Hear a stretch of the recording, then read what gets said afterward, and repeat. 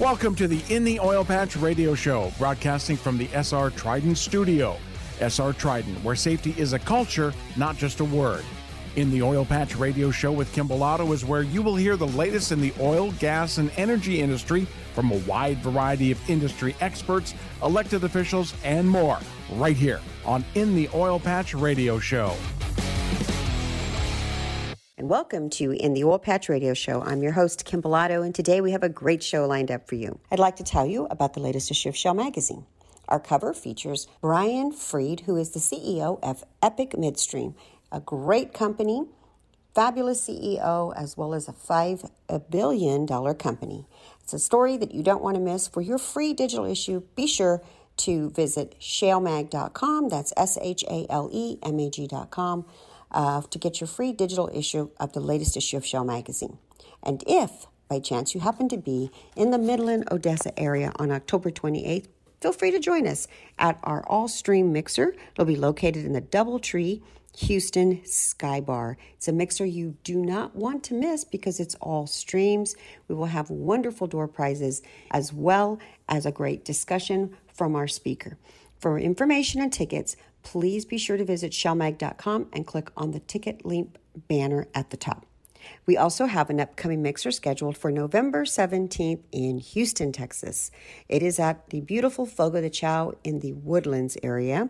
Our speakers will consist of the Vice President of Halliburton, Paul Shepard, along with the Honorable Jason Isaac from the Texas Public Policy Foundation Life Powered Unit. So be sure to go to shalemag.com and get your tickets because both of these events will be a sold-out event. And lastly, let me tell you about our upcoming annual State of Energy Luncheon in beautiful Houston, Texas at the Houston Club. It's scheduled for December 2nd. This will be a sold-out event as it is every year. Get your tickets now, and for sponsorship, you're welcome to go to shalemag.com. Some of the speakers that will be visiting the luncheon is Chairman Wayne Christian of the Texas Railroad Commission, along with Sean Strawbridge, CEO of the Port of Corpus Christi, just to name a few. Once again, to get more information on the State of Energy Luncheon happening December the 2nd at the beautiful Houston Club, please be sure to visit shalemag.com. Purchase your tickets for our mixer, sponsor the event for the luncheon, and read all about the latest and free digital issue at shalemag.com. And now it's time to welcome on my co-host and editor of Shell Magazine, David Blackman. David, welcome to this week's show. Hey, it's another beautiful day in the oil patch, isn't it? It is, and I wanted to start off by understanding you just got back from a cruise. How was your cruise, and where did you go?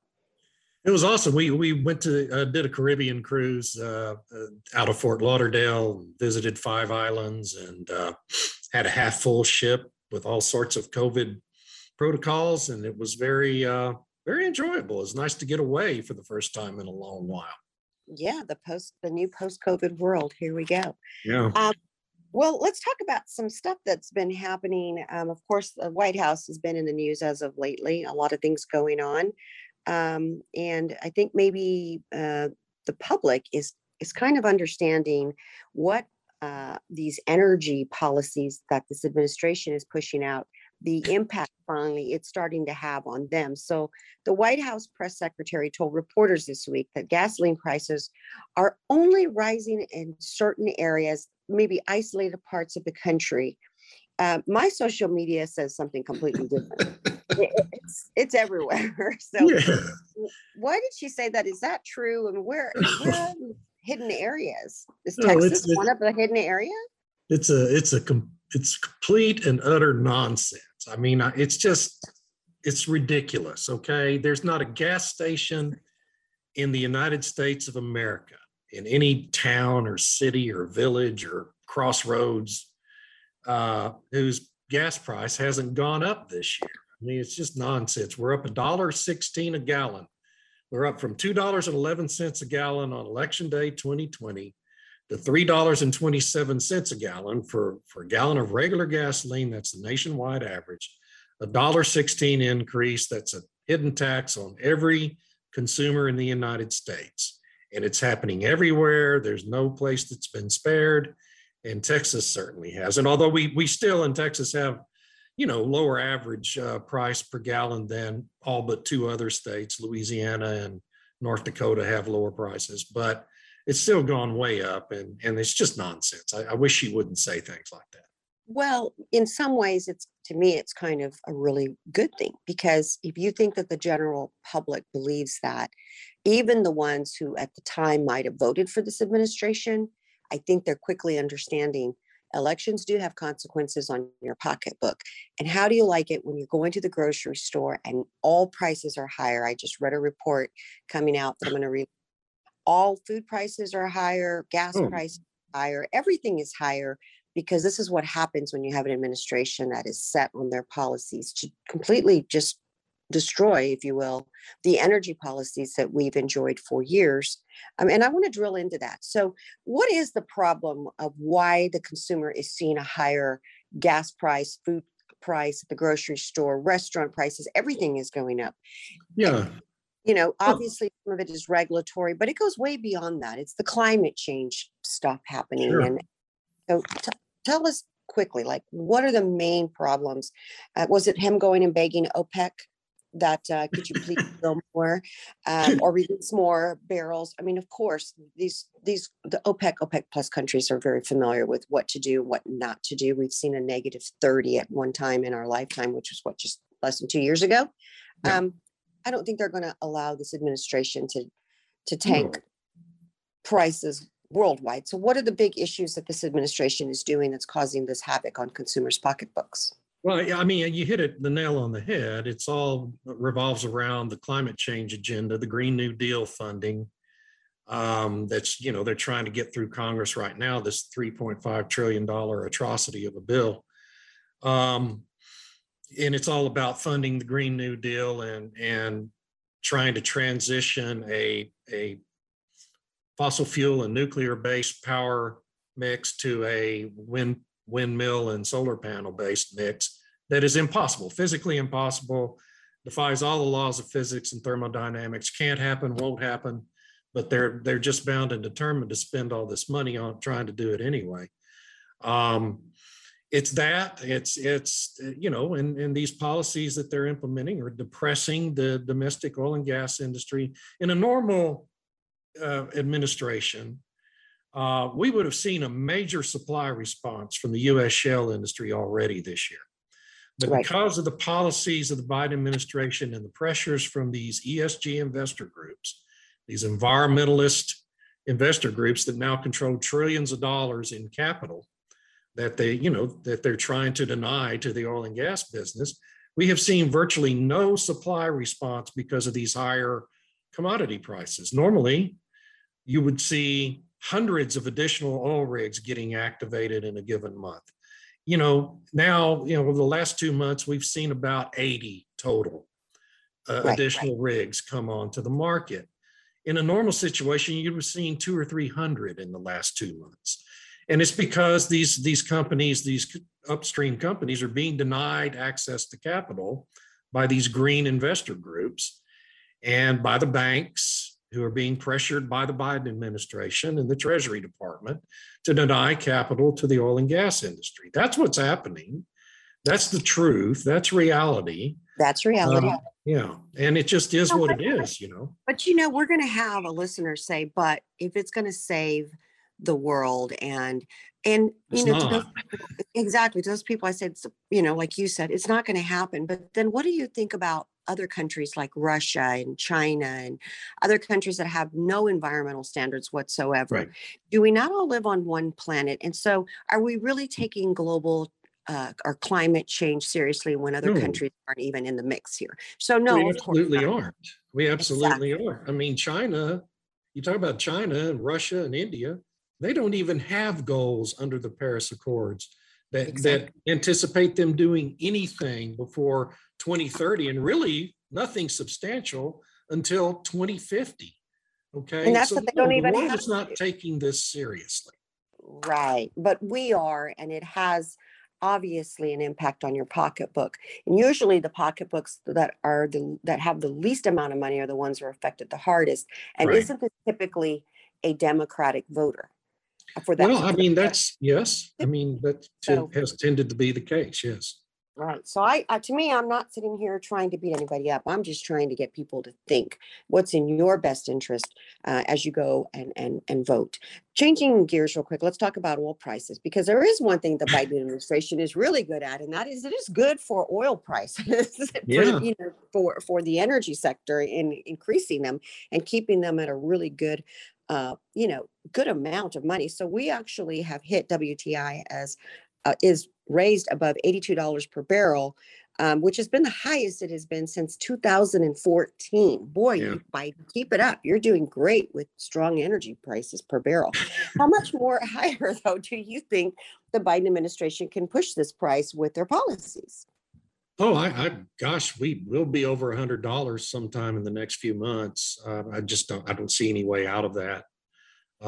We could be at $150 at some point next year, which would be the highest price ever for a barrel of oil. And the honestly, most oil and gas president is going to kick up prices potentially an amount we've never seen before. Yeah. And I want you to tell me, what does that mean in the way of, is this, you get these prices going and you start seeing another frenzy like a gold rush, but it's an oil rush. So are we going to see less being put on the market or more being put? Everything they're trying to put out seems to be having the opposite impact. Yeah. There will be more on the market, but demand just continues to rise. And we have to understand that, triple digit oil prices are not good for anybody. Okay. They're not good for the domestic oil and gas industry either. And nobody in the domestic industry really wants to see prices that high because of the negative impact it has from a public image standpoint, if not anything else. You just tend to have a backlash because the politicians will go about blaming it all on the industry rather than on their own stupid policy decisions. And so, all executives don't want to see prices that high. Exactly. Nobody does, because it does have a price spike for the consumer. Yeah. But you know what? With social media being what it is right now, David, I would think that it's now high time that these elected officials are seen. You are being held accountable. You guys have talked and talked and talked and talked about how we need to stop oil and gas and fossil fuels, and you're putting in regulations, and the consumers are paying for it everywhere they go. And if you think that they're going to be happy with that, and these elected officials telling the consumers, their constituents, hey, it's not us, it's the oil companies. No, it's been you. You keep talking about this, and you're part of the problem. You're actually the problem, if you will. They are. Well, David, that is all the time we have for this segment. But coming up, David Blackman will be interviewing Tom Pyle, who is the president of IER, the Institute for Energy Research. You're listening to In the Oil Patch Radio Show. We'll be right back.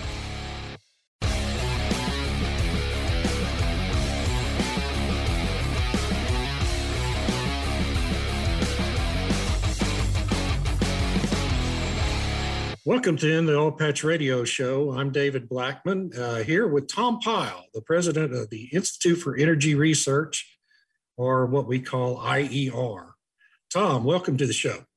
Such a great pleasure to be with you, David.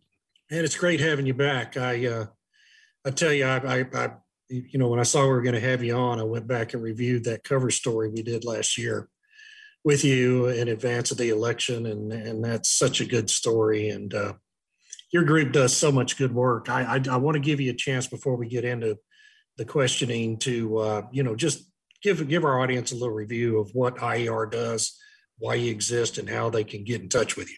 Sure. Well, I think the best way to describe it is we're kind of, the energy industry and the producers and the consumers, we're kind of the watchdog in Washington, right? We look out for the industry. We look out for consumers. We point out the flaws in these intervention, these efforts to get the government, for the government to get involved in the energy business. It seems like the more they get to stick their necks in, the worse things get. And then they panic and they put a Band-Aid on it and cover something up, and then it gets worse still. I just saw someone today say, well, maybe we need to prevent natural gas exports because the price is going up, right? Right. Well, why is the price going up? Because of the stupid stuff you did, already. So, it's absolutely crazy. So we we're a pretty serious, rigorous research organization, but we obviously have a point of view, and that is the markets rule. And that doesn't mean there shouldn't be any regulation. It just means that the government, federal government or state governments shouldn't be involved in the energy business to the level that they are. Right. Shouldn't be picking the types of energy that we use, the types of cars that we drive. We need to let the markets dictate those decisions. And by the way, it doesn't mean it's a trade-off for the environment, because we've seen time and time again that year over year over year, we are cleaner, we do more with less, and that is the exact function of free markets. Right. We can have it all, but the more the government gets involved, the harder it is. So folks can reach us several ways. instituteforenergyresearch.org. I know it's a mouthful, but that's our website. And then there's an automatic sign up, and you'll get all kinds of great information, like some of the stuff that we're going to talk about today. It is great information. I've been getting it for years, and it's one of the first things I look at every day. So I really appreciate the work you guys do. And one of the things, let's just talk about a new report you guys have out that is very exemplary of the kind of crazy things that the anti-fossil fuel lobby is doing in this country, and really globally related to energy. It's called the Battle of the Bans. It talks about states and municipalities that are moving to enact bans on natural gas hookups. Sure. And the building of new homes and buildings. Talk about what's happening there. Well, so for years and years and years, the Greens, the left, they had this mantra: we're running out of resources. We don't have we are, a big consumer, but we don't produce a lot of this energy. So we need to get off of fossil fuels because, quite frankly, we're running out, right? Well, of course, fracking, private property rights, horizontal drilling, blew that whole narrative up. Right now, in 2019, the United States, for the first time since the 1950s, became a net exporter of crude oil, for example. We produce more than we consume for the first time since the 1950s. So we've had, since the 70s in particular, we've had policies that promoted scarcity. We've had policies that were basically keep our resources constrained, keep them here, right? We had an oil export ban up until what was it, 18, 19, David? The end of 2015, 2016 was when we were able to start. So now the whole world has changed completely thanks to fracking. In particular, thanks to fracking in the United States, because you guys all know this, we have the resources, but we also have this unique gift called private property owners owning the subsurface, right? Right. Landowners own the stuff underneath, which means they get a piece of the action, which means they're all becoming part of the process. And what's going on in Europe right now that we can get into, but the craziness there, they have shale resources too. That's right. But their folks don't own the land below the surface. The government does. So what incentive do these folks have of letting people come in and just, disrupt their day-to-day lives? They're not getting anything for it. So the reason I bring that up is because the next thing they moved on to was keep it in the ground. Okay. Yeah. Okay, well, we have it, but we shouldn't use it because it's so bad for the world that, if we use it, we're going to destroy the planet, right? Keep it in the ground. Well, they couldn't keep it in the ground because, we know how to get it out of the ground. Now they're into the keep it from moving around phase of their agenda. And this is the pipelines, blockading of the pipelines and the transmission.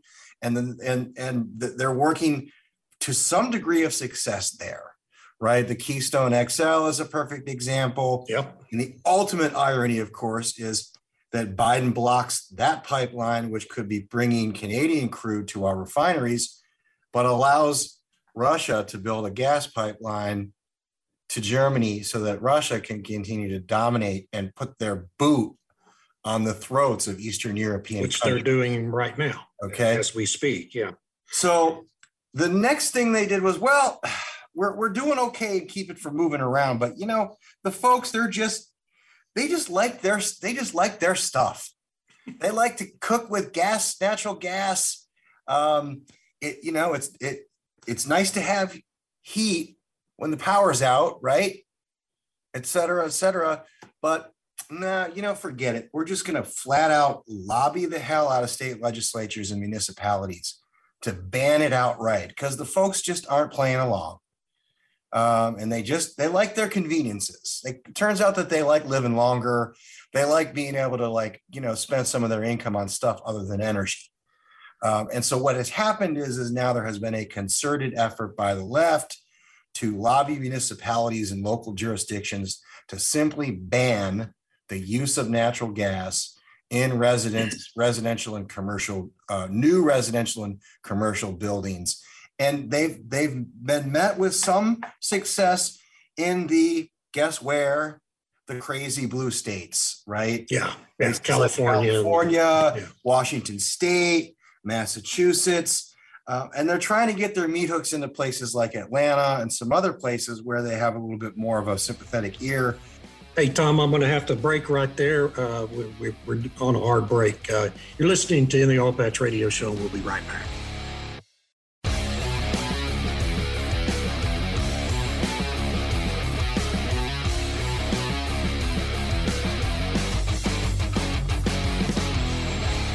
Welcome back to the Oil Patch Radio Show. I'm David Blackman with our special guest, Tom Pyle, the president of IER, talking to us about a crazy thing that's happening with oil and natural gas in the blue states. Tom, we were talking about this effort to ban the hookups for natural gas in new homes and new business buildings in some of the blue states in the country. And I wanted to let you get finished. You had begun talking about California and what's happening out there. So you guys can, this report's on our website. It's good. It's like one-stop shop for where all the bans are and what states are doing, some states are doing to prevent this from happening.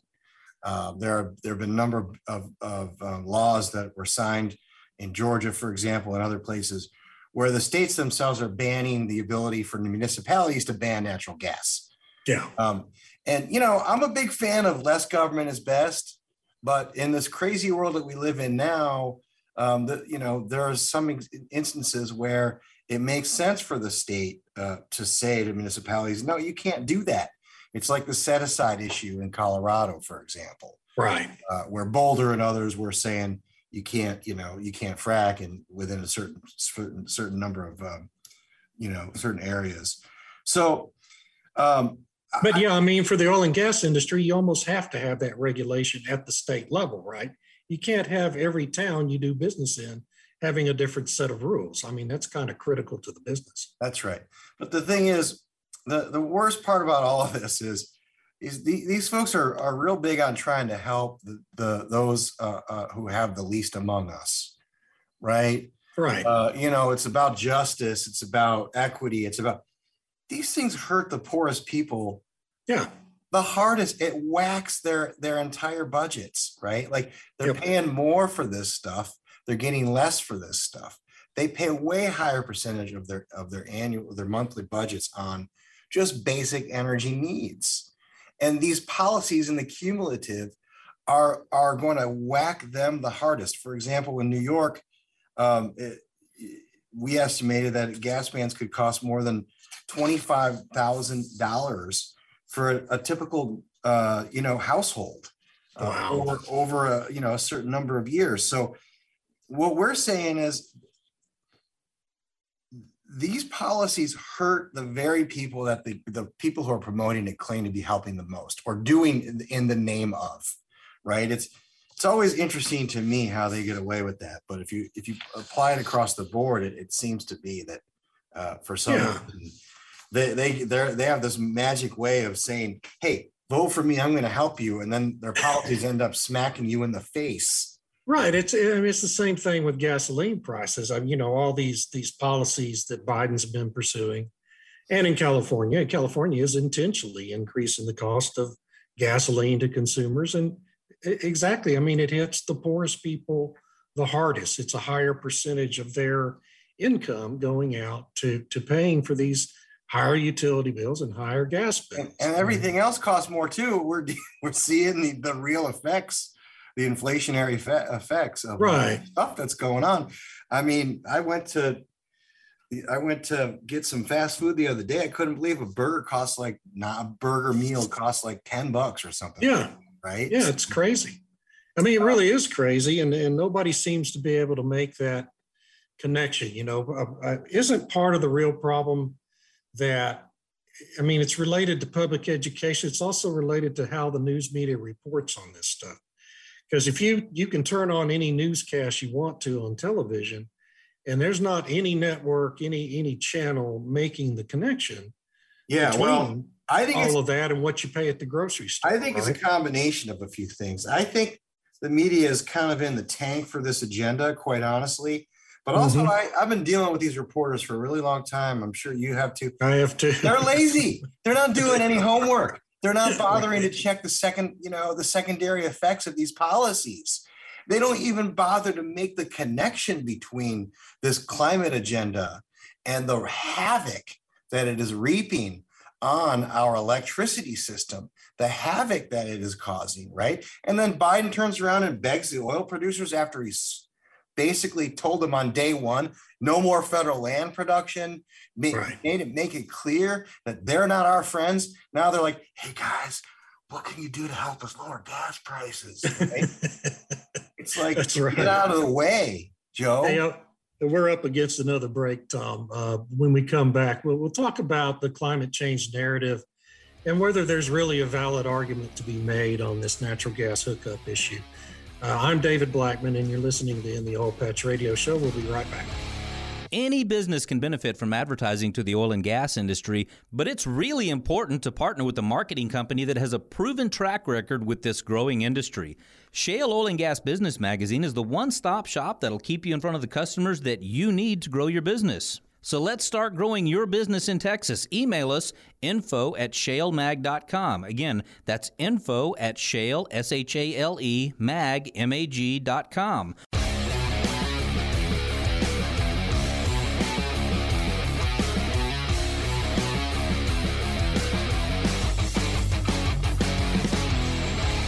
Welcome back to In the Oil Patch Radio Show. I'm David Blackman with our special guest today, Tom Pyle, the president of IER, and we're talking about a nationwide effort, really, by the green community to encourage state and local governments to ban new natural gas hookups in newly built homes and business buildings.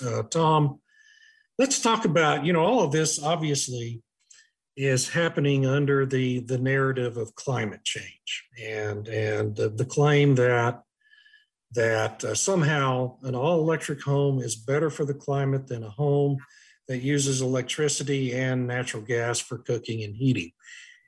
Is there really any real validity to that argument, or is it all just talking points? None, zero, absolutely none whatsoever.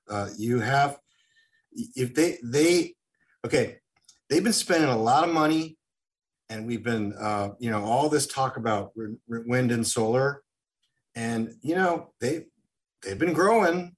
That's unmistakable, but let's put it in perspective.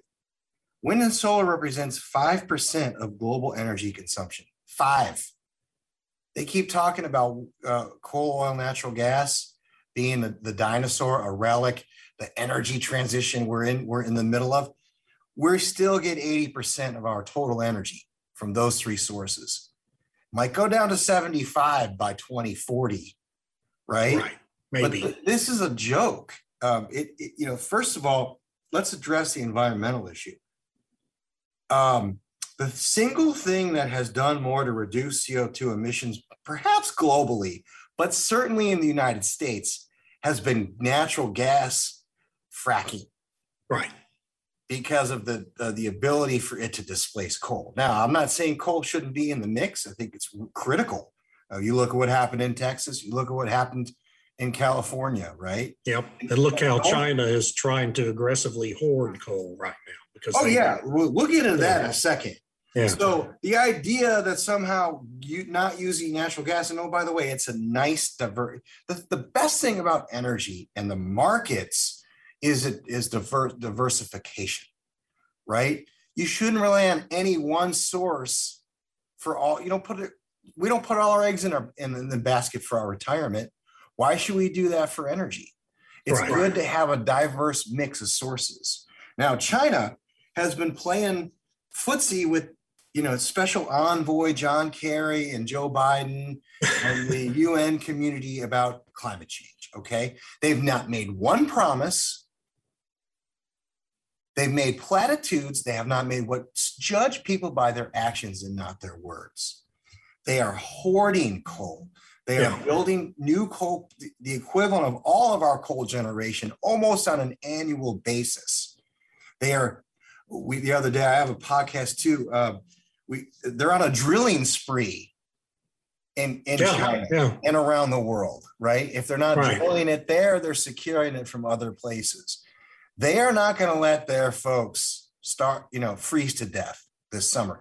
They've had a long-standing trade, some arguments with Australia, and they've been stockpiling Australian coal or not purchasing it. They're bringing it back because they know at the end of the day, all this talk, all this yakety yak about transition and everything else, at the end of the day, they're going to do what it takes to secure their economic and national security future.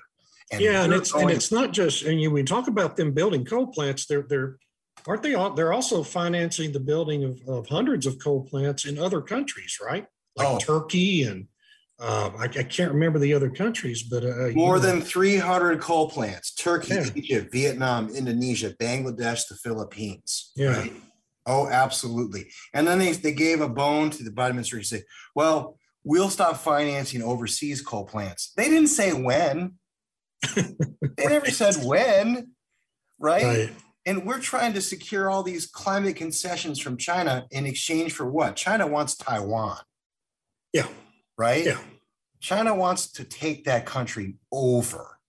Right? So, and the other thing is, I talked early in the show about in 2019, we won our hard-fought energy independence from the Middle East. Okay? We became a global superpower in terms of production. We changed the whole dynamic, geopolitical across the world, right? Right. And the right administration with the right policies and the right signals to the market, and we were going gangbusters, okay? The signals that this administration is sending to the market, and by the way, some of the investor class, is we don't want to finance your stuff. And then they wonder why we're not. I mean, the prices are going up.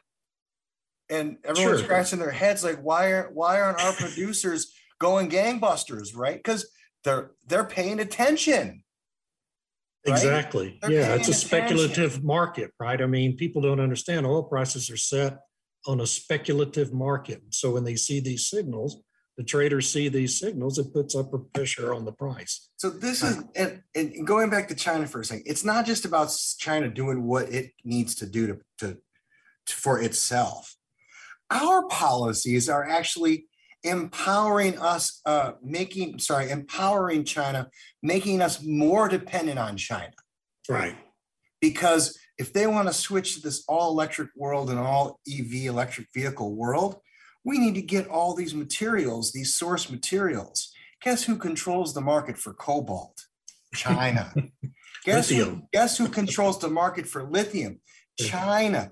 Guess what we do? We import almost 80% of the total output of raw materials for advanced batteries from China. Right. Right? They control this entire supply chain. We're talking about supply chain issues right now. I can't get a dishwasher. I got 3 kids at home and I can't get a dishwasher because mine's on the fritz. Yeah. You know how inconvenient that is? Yeah, no, it's terrible. Wait till China has a bone to pick with us and decides to cut off this or cut off that or whatever, right? Yeah. It's absolutely crazy. It is crazy. Right? Yeah. And, Biden promised this whole of government approach to securing these critical minerals that you need to do this energy transition. And that was way back in April, I think, when they announced that plan. And they have done literally nothing to implement that plan to this point. 6 months later, there's nothing's happening. And so it's all just talking points. Anyway, we're up against the break again. We'll continue this great discussion when we come back. I'm David Blackman, and you're listening to In the Oil Patch Radio Show. The 23rd World Petroleum Congress brings the global industry to the energy capital of the world, Houston, Texas, December 5th through 9th, 2021, for a week of forward-looking conversation that will shape the future of energy. The Congress will be centered around the theme of innovative energy solutions, drawing inspiration from the innovative spirit of the industry over the decades. Delegates can expect robust strategic, technical, and U.S. programs with perspectives from government leaders, CEOs, academia, and other expert speakers on the industry trends, as well as creative solutions and best practices to address current energy challenges. Delegates will have the opportunity to attend industry insight luncheons and numerous networking events that will build new professional relationships and strengthen existing ones. Also, they can explore the Congress exhibition, where leading international companies will showcase their innovations. Make your mark at the World Petroleum Congress and be a part of the beginning of what's next. To learn more and register, visit www.23wpchouston.com. That's www.23wpchouston.com.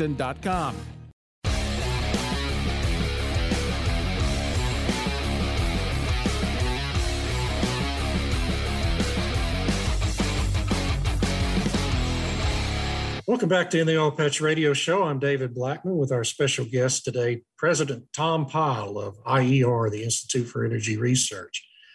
Tom, let's talk about the power grid. I think a big question on all this, this move to ban natural gas hookups is happening in states that already have a lot of instability on their power grid, like California.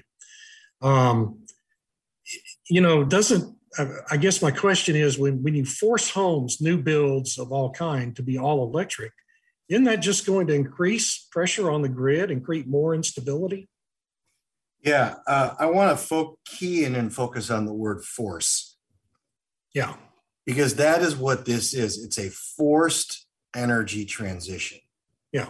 It is governments, state governments, responding to pressure from an interest group within the Democratic Party to deliver, right? It is responding to pressure from Larry, what's his name there, from BlackRock.